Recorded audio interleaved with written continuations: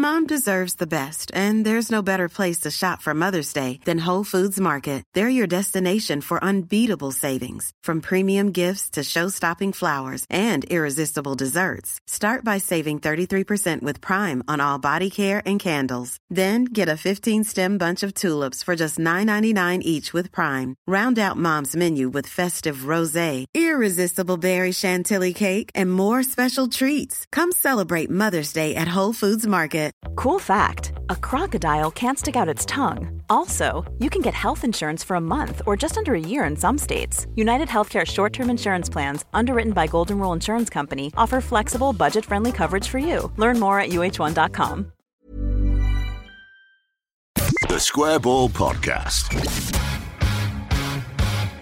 Hello, the podcast is brought to you by Levi Solicitors. You can get 10% discount on your legal fees at levisolicitors.co.uk/the Square Ball. I'm Dan Moylan. Hello to you. With me is Michael Normanton. Hello. And so is Moscow White, Daniel Chapman. Hello. So this is Propaganda, the new podcast, but the final time we do it this season, where we have a look at what's been said about Leeds United by you and by the opposition fans and in the wider world of propaganda. First, we will take a look at what we got right, wrong, or otherwise on the Match Ball. Our TSB Plus subscribers sent us their feedback on the Match Ball podcast. This is what they picked out as the talking points from our victory in the final game of the season at home to West Brom. Stephen did our work for us. We knew someone would, and he got in touch to say that we reached 29 points on the 31st of January after beating Leicester. Which would be enough to keep us up. So 29 points was the benchmark this season. Plenty of people tweeted about that as well. I haven't noted down their names. Just know that if you did, I thank you. They should know that if you did, Dan doesn't care. We could have treated the whole rest of the season from February to now like we did West Brom. I was saying we could have taken off a player every match, give them a big round of applause one by one for the championship promotion, and do it like that and really wind everybody. Imagine Scum standing at Elland Road while we applaud off, I don't know, Ben White. We could have brought him in just to take him off again. I mean, I'm sure Brighton would have been fine with that. That's England's Ben White as well. Congratulations to Benjamin. Stephen did also point out as well that we could have started the season at that point and still stayed up as well. So we could have given everyone a 5-month start and just could have not turned up. And then I suppose it'd have made it more exciting, wouldn't it, if we'd have stayed up on the last day with that win. How have you been feeling over the last couple of days since the end of this game? I've been kind of on a little bit of a cloud, not a cloud, like, is the phrase, what, on a bit of a cloud? Under a cloud. Not under a cloud, that's bad. I mean, walking on the clouds. I felt buoyant and happy, I think it might be. It's like a slightly light version of the feeling after we got promoted. I've really enjoyed it. I've just realised I'm quite happy. I'm a bit sad it's over, because particularly the form we've been in, it's one of those we think another 10 games might have been quite fun this season, because we could have got into the Champions League if they'd only extend the season. But because of a Leeds bias in the FA, they're not letting us do it, are they? They're playing 38 games. Typical. It is probably one of the best 9th place finishes we've ever had. Probably one of the best any club has ever had. Are we going to do a trophy? Do a little cup? Finishing 9th? A shield, maybe. Marcelo Bielsa. A plate. What about a plate? Marcelo Bielsa finally relented, because all season, I don't know why nobody got this in his press conferences, but people were always saying, are you going to be happy this season if you do this or that? And he would always say, there's no fucking point me talking about this because we haven't done it yet. Ask me at the end of the season. And somebody asked him, I was paraphrasing that, I don't think those were his exact words, although I think one of Andreas's jobs is filter out the profanity. And he was asked, and it turns out he thinks we could have just maybe a few more points. Just a few. First half of the season, a few more points would have been nice. And I assume that would have got us into the UEFA Cup. Well, I think somebody... No, it wouldn't have done, because that would also have needed the time machine. Europa League. Somebody did work out, I think in, I don't know, 8 out of the 10 last seasons, our points tally would have seen us into Europe. But then again, I think we can't forget that we've got 3 pathetic teams in the bottom 3 slots who have just lost all season, which has artificially inflated the points required to get into Europe. It's like everybody's done quite well in the upper half, haven't they? And the middle of the table's changed a little bit as well, because we've had seasons where Man City and Liverpool have basically won everything. They've had 100 points, haven't they, basically, in the last 2 seasons. And in one of the seasons, Liverpool also came second with like 98 points or something ridiculous. So they've been beating everyone, whereas this year it's been a bit more spread out, which has not been to our advantage. Yeah, I'm not going to... well, maybe it has been to our advantage a little bit, because I feel like a lot of clubs, Liverpool in particular, just didn't handle the Pandini well at all. And it was probably right that Rob Price got the Bobby Collins Award at the end of season dinner for the way he's got the club through that, because we've had touch all the wood you want, but there's not really been like a massive serious injury to anybody. Our players, as we saw, even against West Brom, when they've knocked off for the season, half the team's on holiday, still comfortably outrun them. All those graphs that the Athletic published over the weekend, where it shows sprints per team and how fast and how much everybody runs, and they have to extend the access for Leeds United. I think we probably were very well set up for what was quite a weird season in a lot of ways, with the scheduling and the timing and the fitness and pre-season being all screwed up and nobody really knowing how to deal with it. Leeds did very well through that, and so it will be interesting to see next season whether Liverpool and Manchester City sort of reassert that runaway dominance, or whether it will be Leeds asserting our runaway dominance. It will be us. It was weird, just talking about the scheduling. I think it was last night, so it would be like Monday night. I was like, why is there no football on? We've had wall-to-wall football 7 days a week pretty much for months now, and it was weird not having it. Anyway, talking about clubs that should have got more points, West Brom, let's get back on topic. Big Sam was picked out by a number of people on the feedback form. Alex was, in particular, picking out Big Sam for... What did he do, was his question. They just left it at that, which I guess is a general comment on his impact this season. I mean, post-game, you'd think he'd done really well, Big Sam. We'll come on to the clip of him in propaganda, but he was moaning that, saying, they were in the game and they could have got something, and then later on he was saying how they could have got something out of the last couple of games, and that's just the way it's gone for him. But he's talking bollocks. I had a look back. The XG in our game, 2.38 to 1.12. Against West Ham, 3.48 to 1.2. And Liverpool, 2.05 to 0.99. So they've rightly lost 3 games in a row. I don't know why he's moaning.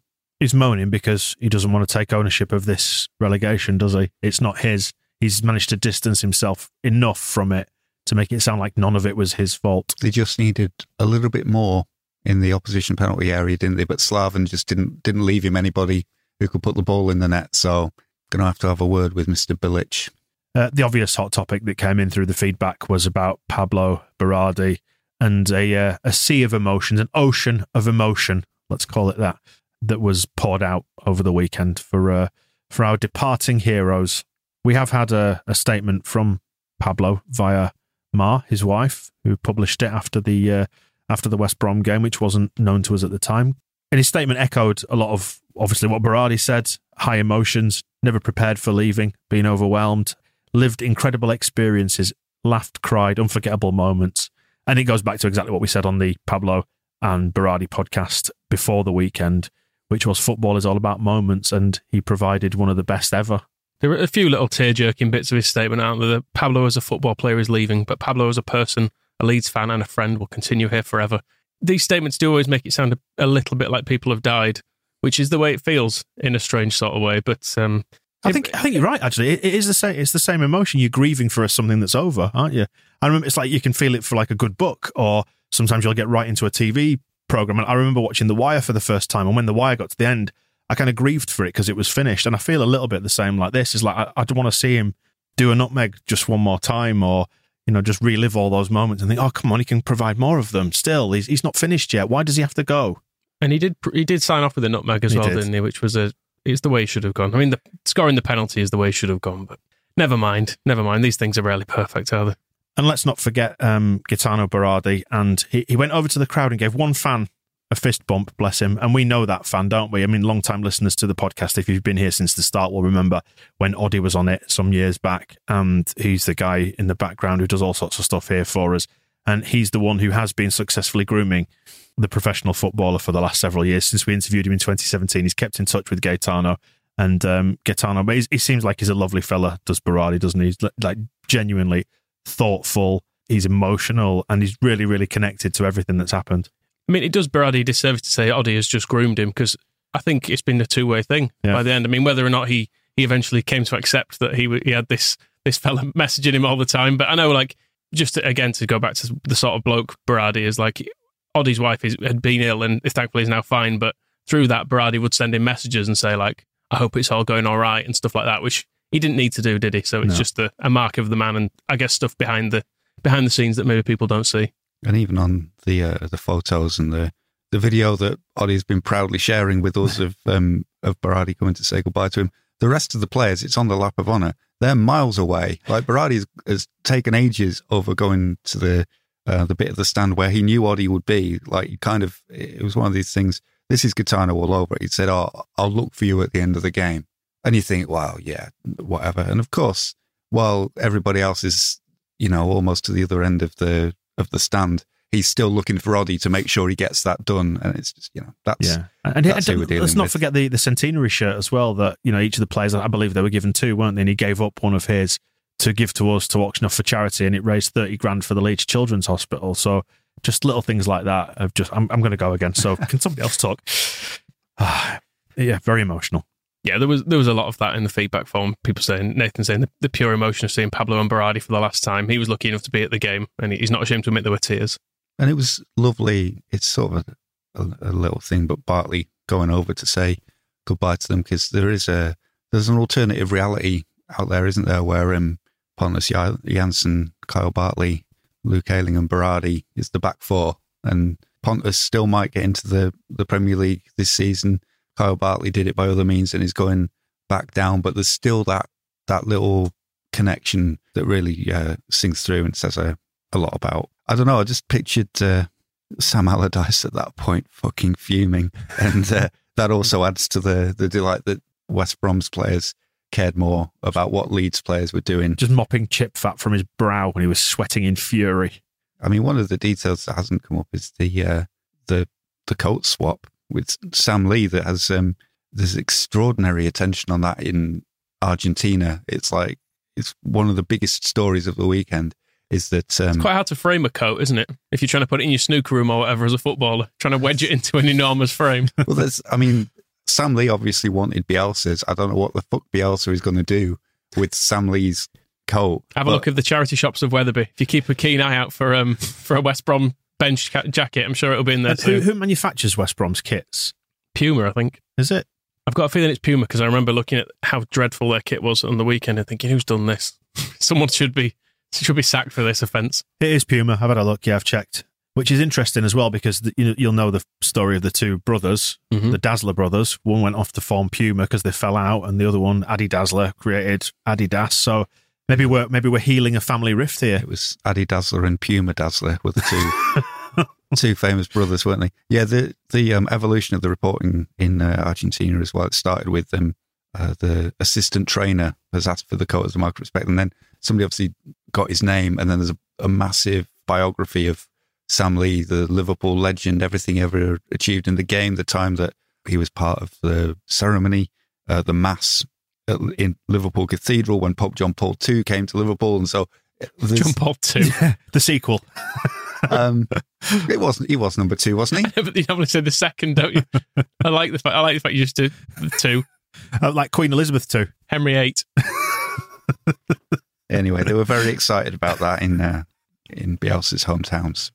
Very good. Alioski as well. We never talked about his giving his shirt to that young lady, and we all went, "Oh, that's really sweet." You've seen a little girl there who's made a sign asking for his shirt, and then it cut away to somebody else, and somebody else, "Oh, you're a set of greedy bastards." And it was picked out by a number of people that she didn't even say please on her sign, the ungrateful little wretch.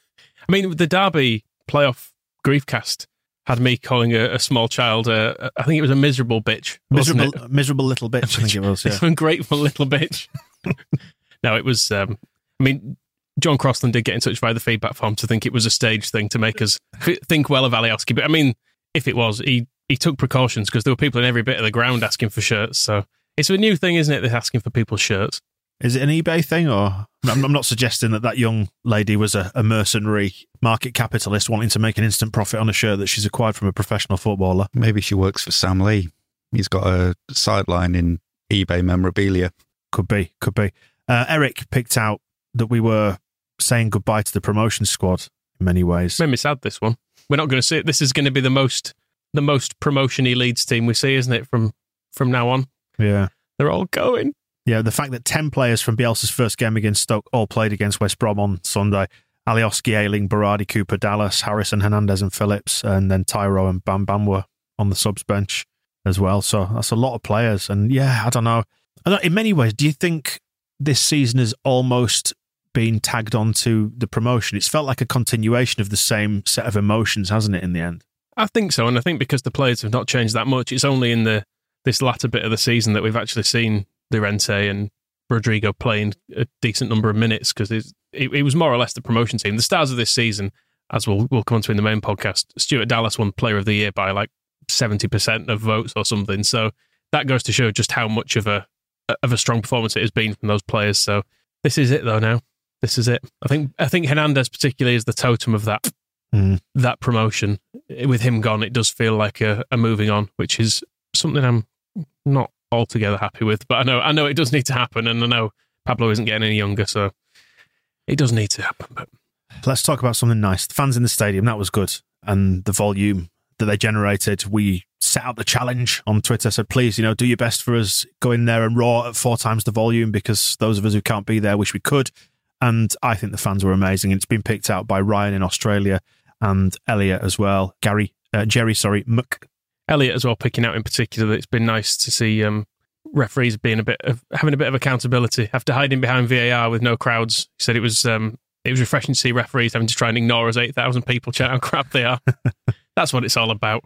It fed into the idea of it being like a coda to the promotion season as well. When the lap of honour was happening, you could hear through the television speakers a lot of people chanting champions and campeones and those kind of things, sort of getting in the songs that we weren't able to sing to them last year unless you were crowding around the bus or singing it at the side of the East Stand. I found that strangely poignant, that moment. I really did. We've not had a chance to do this at all, and here we are, so even though there were players there who didn't experience that promotion.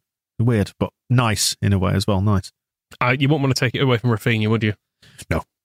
He could be a champion right now if he wants to. It was nice to see him, actually. I mean, I'm sure we'll talk about the awards, in the main show, but just see him laughing and joking with the rest of the squad, because all you see is an angry bastard on that field, don't you?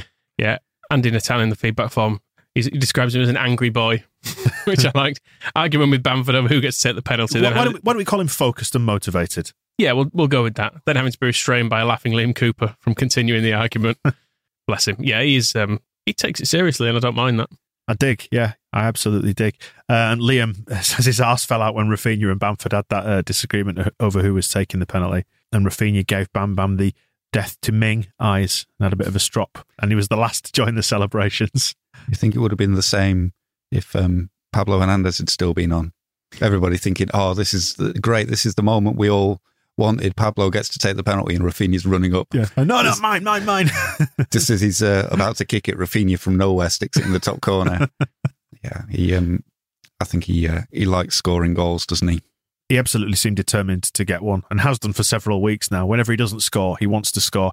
And I'm all for that, if he wants to score goals for Leeds. It's the same with all of them. Like, Jackie's had some humorous grief for the way you could hear him. It's kind of the last thing we'll hear in a deserted stadium is at Burnley, Harrison shouting at who scored that goal that he was got. It was Click, wasn't he? Clicky.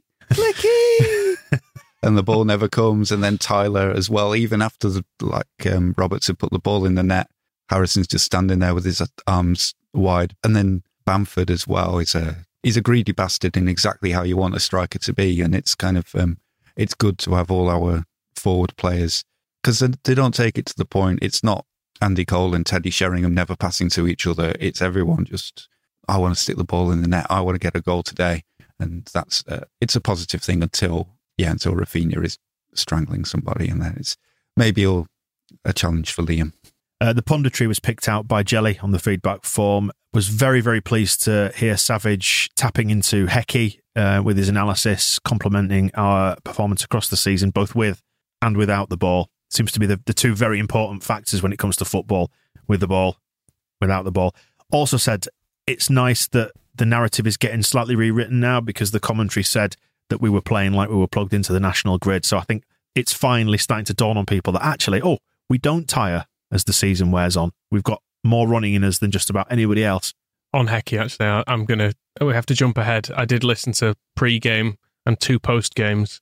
No whip ball, way out ball this week. So, is he whip job or way out job at the minute? Well, that's what it was all about, I think. They didn't talk about what had happened on the pitch at all, more or less. So I think that's what ruined it for him. But hopefully, he got another win, didn't he? So you never know. He's got to be making his way up that shortlist now, and no one else is going to want to take the thing, have they? So, on the flip side of the punditry, Philip picked this out and said just how lazy is Premier League punditry. It is actually. It is incredibly lazy, isn't it? It's tabloid narrative. I've realised this over the course of the season, and I've stopped getting annoyed by it now, particularly in the wake of, let's say, the anger surrounding the issue with Karen Carney. We've laughably disproved that. But yeah, it really is. You watch it and you think, oh, God. But then you've got to remember, it's for mass consumption, is it? It's not targeted at us just because we're watching it as Leeds fans. It's not intended to be just for our consumption. Philip says it's like that bit in Star Trek where the saucer part of the Enterprise detaches from the rest of the ship. They just have no idea what happens below the Premier League. Yeah, it's a fair point. I've not ever seen Star Trek. No. But I'll take his word for it. And ultimately, there was just a nice feeling about what this season has been for us, how it's felt, what it's been like to live through, and Liam laughing at the fact it was almost testimonial style, which is something that we mentioned on the match ball, and plenty to be optimistic about as well. Rodrigo looks like he's going to click into gear next season. I feel sorry for him missing out on Spain, by the way. It feels like a bit of a blow for him. Gets a rest though, doesn't he? I feel like after the season he's had, this is where my little selfish bit kicks in with all these international call-ups. Like there is still a bit of me thinking, well, maybe if Calvin stays at home this summer, it might be for the best. Problem is, these footballers, when they were little kids growing up, they weren't dreaming of a summer coming around and having a rest. It's not what they're going to football for, is it? And I think Nathan is the perfect place to finish on the feedback. He says, we're just fucking brilliant, aren't we?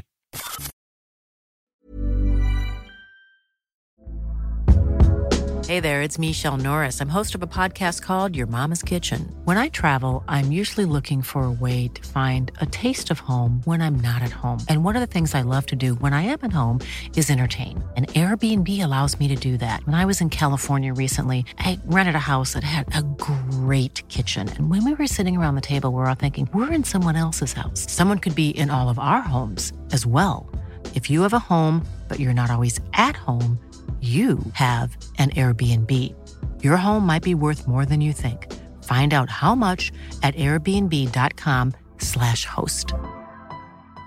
Life is full of awesome what-ifs, and some not so much, like unexpected medical costs. That's why United Healthcare provides Health Protector Guard fixed indemnity insurance plans to supplement your primary plan and help manage out-of-pocket costs. Learn more at uh1.com. I'm Sandra, and I'm just the professional your small business was looking for. But you didn't hire me because you didn't use LinkedIn Jobs. LinkedIn has professionals you can't find anywhere else, including those who aren't actively looking for a new job, but might be open to the perfect role, like me.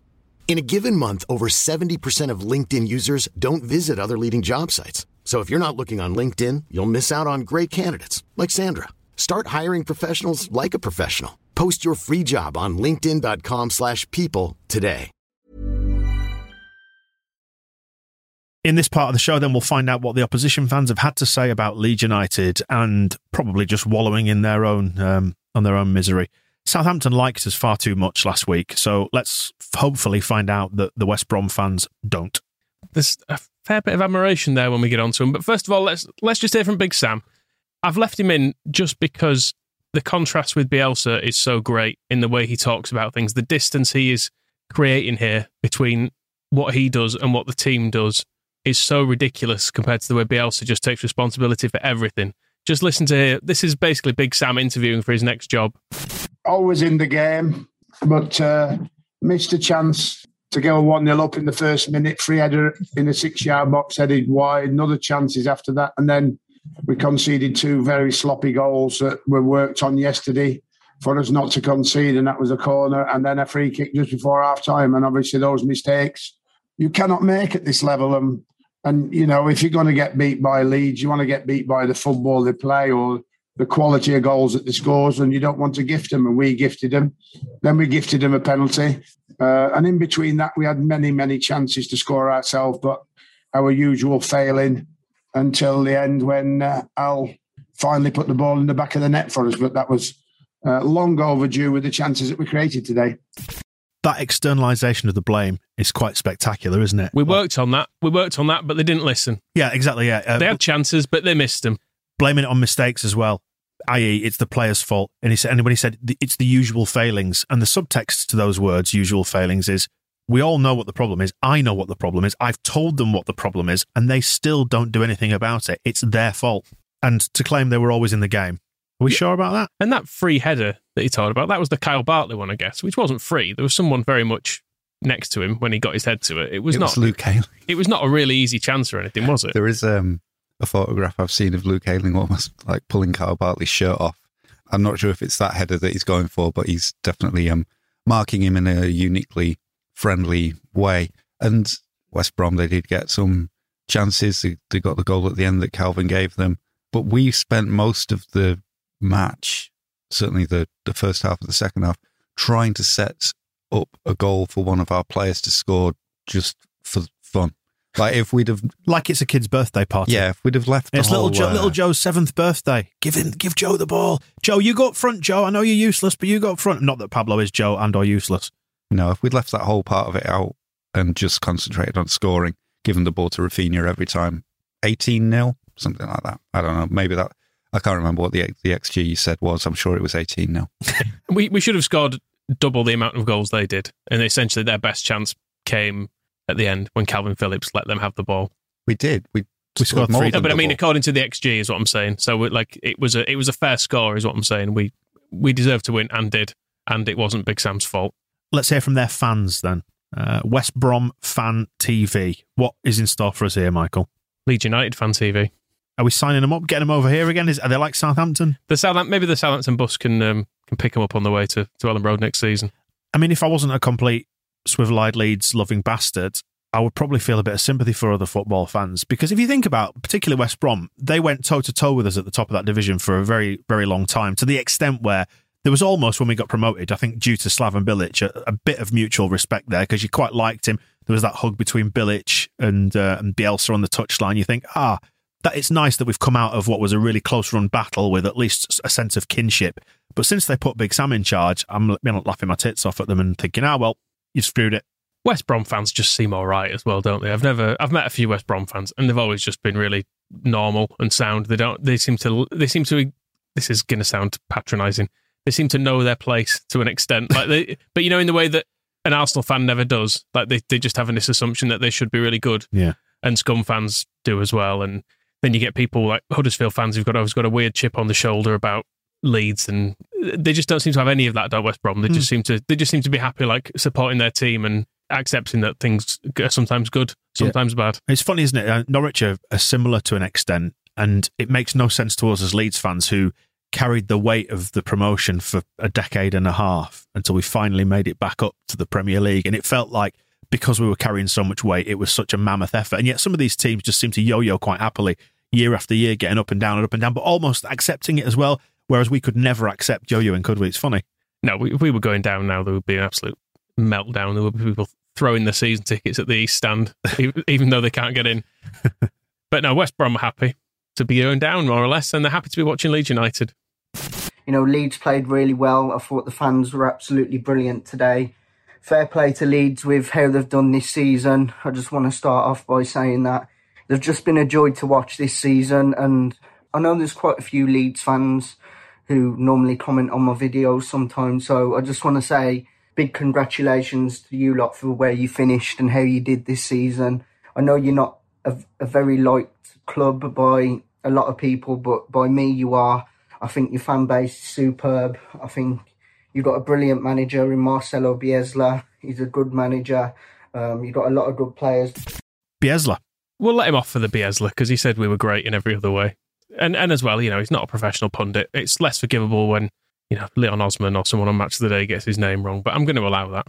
I thought Blick was a good manager for them. Blick. That's to tickle me that. Right, who else then? The Liquidator, which is a West Brom podcast. They also like us. We are here to talk about West Brom and we're both Albion fans, but I mean, the way Leeds play, I said it's like watching a team play at 100 miles per hour. It's just brilliant at times to see that. And we were poor. They were poor. We were brilliant. Big Sam disagrees. Well, he would, wouldn't he?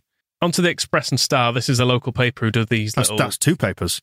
It is indeed. It's like the Bradford one. That's two, isn't it? The Telegraph and Argus. That's the one. Yep. But they do little videos with fans. This is a bloke called Joe Massey, and he's doing well up to a point here. And I'll let you see if you can spot his mistake. To be honest, I don't think Leeds got out of third gear. They might not got out of second, if we're being honest. And yeah, just a very sort of flat, disappointing end. It was a weird day, really. You almost felt like Albion was sort of just there to make up the numbers in a strange way. Obviously, Leeds had a couple of big farewells today. Pablo Hernandez, and I've forgotten the other chap's name. The fucking disrespect. He was doing well as well, wasn't he? That name again, Gaetano. Joe Massey. Lives in the West Midlands somewhere. Do you know what I think we should do? Tell Oddy just to forward that clip on to Gaetano, and he will drive back from Italy immediately and go find Joe Massey and let him know what his name is. Sort of, I don't know, like a sort of a reverse Stan Collymore, I guess. Is it Cannock that Stan Collymore likes to invite people to for a tear-up? This is also from the Express and Start. This bloke, he doesn't have a name on it, sadly, but I do like him, particularly because he's obviously started off trying to be calm and disinterested because he's got so annoyed by Allardyce, but then he remembers Allardyce and he remembers how pissed off he is by the whole situation. Can you hear the moment where the switch flips in his head? It's really quite quick. It's after about 5 seconds. I know it doesn't matter, right? The whole game doesn't matter. But why was Sam there? Hey, you've quit? Go. I'm fuming. I'm actually fuming because what formation was that? 5-5-0. We didn't even try. We bent over, said, come on, Leeds, do whatever you want. Just help yourself. I was disgusted. And I'm not blaming it. I thought all the players tried everything they could. But in that formation, there was nothing they could do. I'm way too angry for a game that didn't matter. But all I want from my team is to try. That got quite graphic, didn't it, for a moment? Bent over and they parted their cheeks and they've said, all greasy. And they said, go on. No. Anyway, yeah, I mean, he's right. And he's right to call out Big Sam for this because his I'll make them more solid defensively is worth not a great deal if you have no threat going forwards. Moscow's thinking about proctology, isn't he? I can tell. On to the next one then. What we got? He's just still really annoyed about Sam Allardyce. And this is the good stuff, isn't it? This is the stuff we're here for, let's face it. We created a couple of chances, but we could have conceded far more. I would rather have lost 5-0 today and actually tried to win it, instead of just sticking 5 men in defence and 5 men in midfield and not trying. This is why it didn't work. All you Sam lovers who wanted him to stay, yeah, do you know what? I started to believe at one point. But he decided to go. And it was those sort of performances when he first took over, when he was doing those stupid formations and we can't get out of the ball. We just give teams the ball back. And that's what they do. Oh, look, they just keep attacking. Do you know what? Because they haven't got to defend. You're not stretching the play. You're not doing anything. It's quite difficult to work out the exact location of his anger, isn't he? Because it seems to be veering from he hated the way Sam Allardyce set the team up and made them play to he got to the point where he believed in him and wanted him to stay.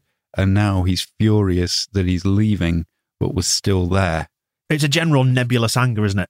Yeah, I think this is what Sam Allardyce must do to you. I think it is what it does to you because you get him for one reason, don't you? And as soon as that reason is gone, there's nothing left, is there? Like if it goes wrong with Bielsa, we'll still have things to cling to. And we'll be like, well, this happened that was brilliant and he introduced this and this. Allardyce comes in to keep you up, and when he doesn't, he just fucking runs off giggling on holiday. It is remarkable how West Brom have fucked up this badly because you mentioned before them kind of doing the yo-yo thing. The whole point of that is to try and build something better. If you're going to go through the whole rigmarole of getting promoted back up and spending all the parachute payments, you need a structure there so that when you go back down, you can come back up. I don't think West Brom will come back up next season. They don't know who's going to manage them. They don't know. They've been so reliant on loans that they don't know who's going to be in the team or how much money they'll have. Norwich, painful to say, they've done it the right way. You stick with Daniel Farke, you stick with the players, stick with the plan. You know it was good enough to get you into the Premier League. You know it's got a certain level. Hold your nerve. Yeah, and you know the West Brom story is a parallel to ours. If you remember the first season with Bielsa when they rattled 4 past Bailey Peacock Farrell, and we thought that was our first big sign that Bielsa had a ceiling and we're not going to be able to get as comfortably near to the top 2 as we thought we were if West Brom are that much better than us at that point. Then we played them again a few months later and won 4-0. Pablo scored after 16 seconds and everything's very different. And the difference now is stark and funny. Yeah, there's parallels with Warnock, actually. It's a topic we've spoken about in the last week where it was on the extra ball, wasn't it, where we spoke about it, where we talked about the acceptance of Warnock because you thought, okay, well, maybe there's a short-term solution here, but in much the same way as it just fell apart with Warnock, it was never going to succeed at Leeds. It's the same here with Big Sam at West Brom. There's just no long-term vision, is there? It's a short-term fix. It's a sticking plaster on a wound.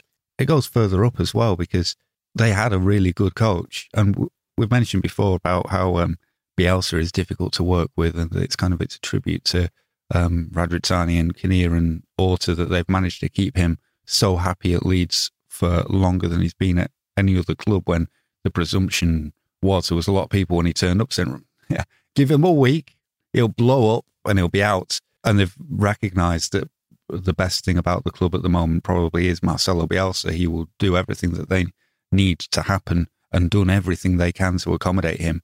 Why?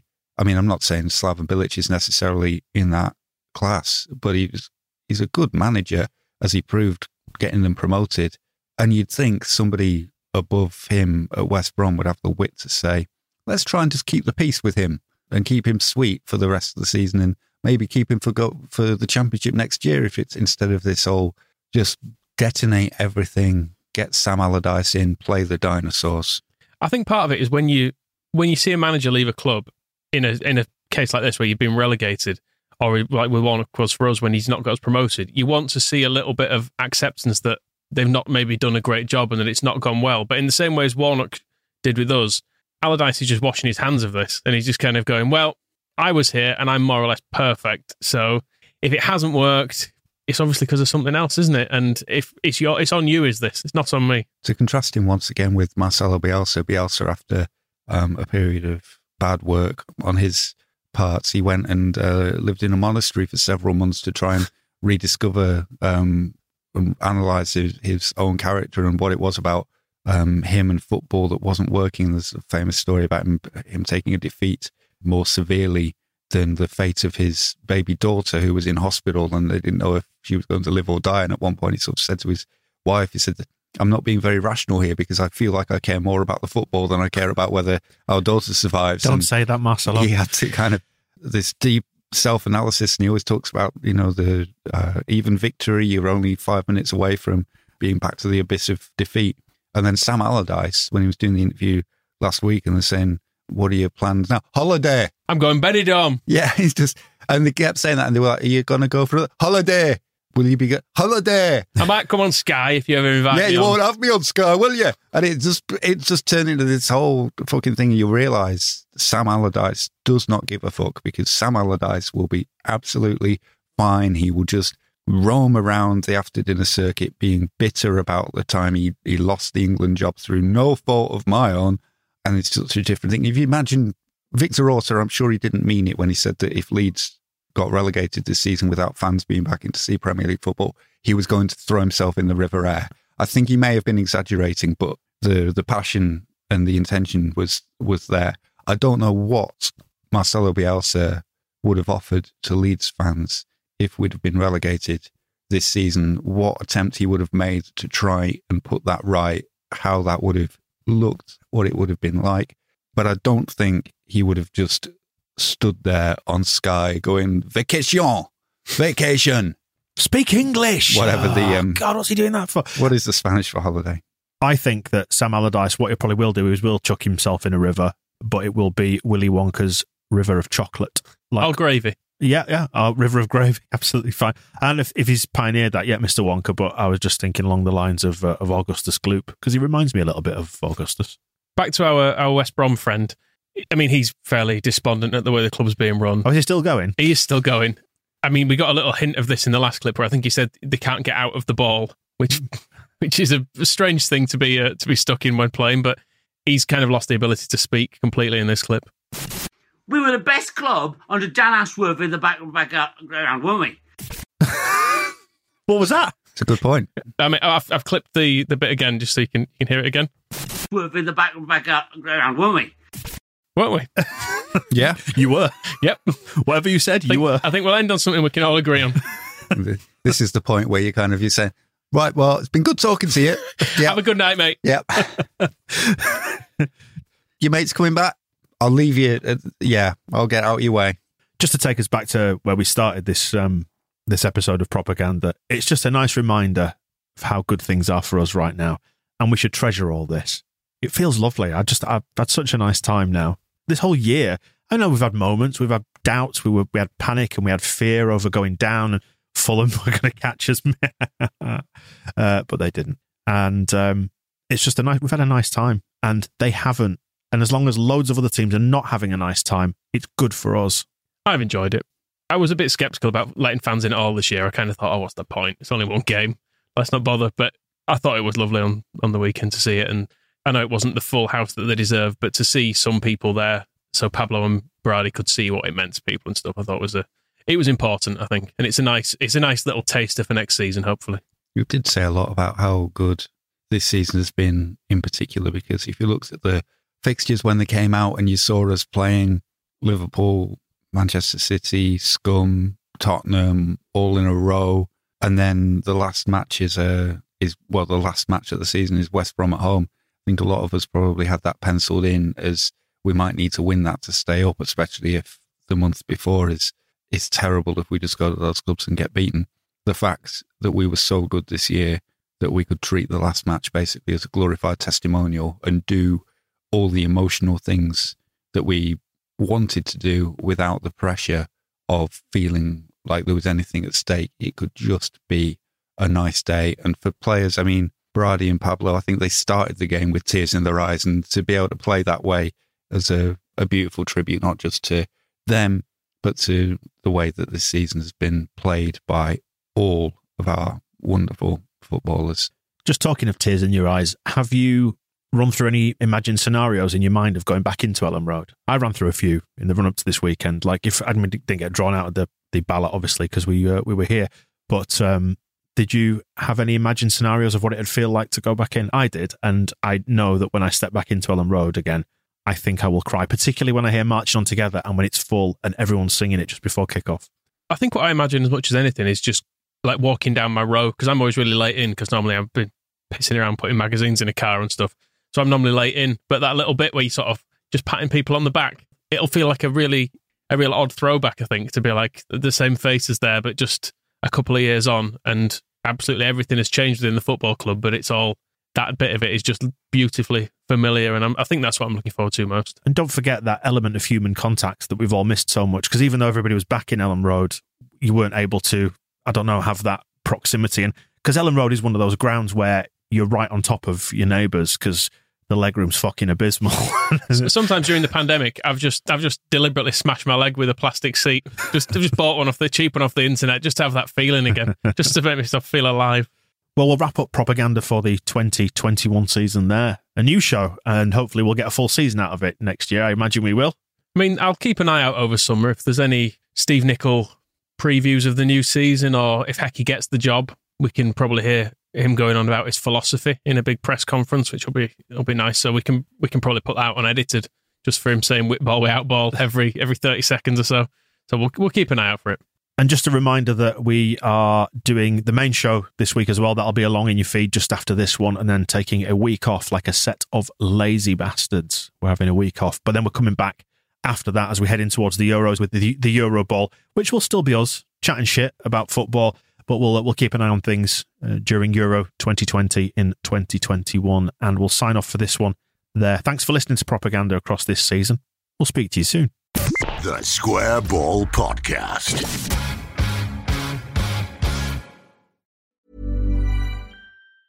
Mom deserves the best, and there's no better place to shop for Mother's Day than Whole Foods Market. They're your destination for unbeatable savings, from premium gifts to show-stopping flowers and irresistible desserts. Start by saving 33% with Prime on all body care and candles. Then get a 15-stem bunch of tulips for just $9.99 each with Prime. Round out Mom's menu with festive rosé, irresistible berry chantilly cake, and more special treats. Come celebrate Mother's Day at Whole Foods Market.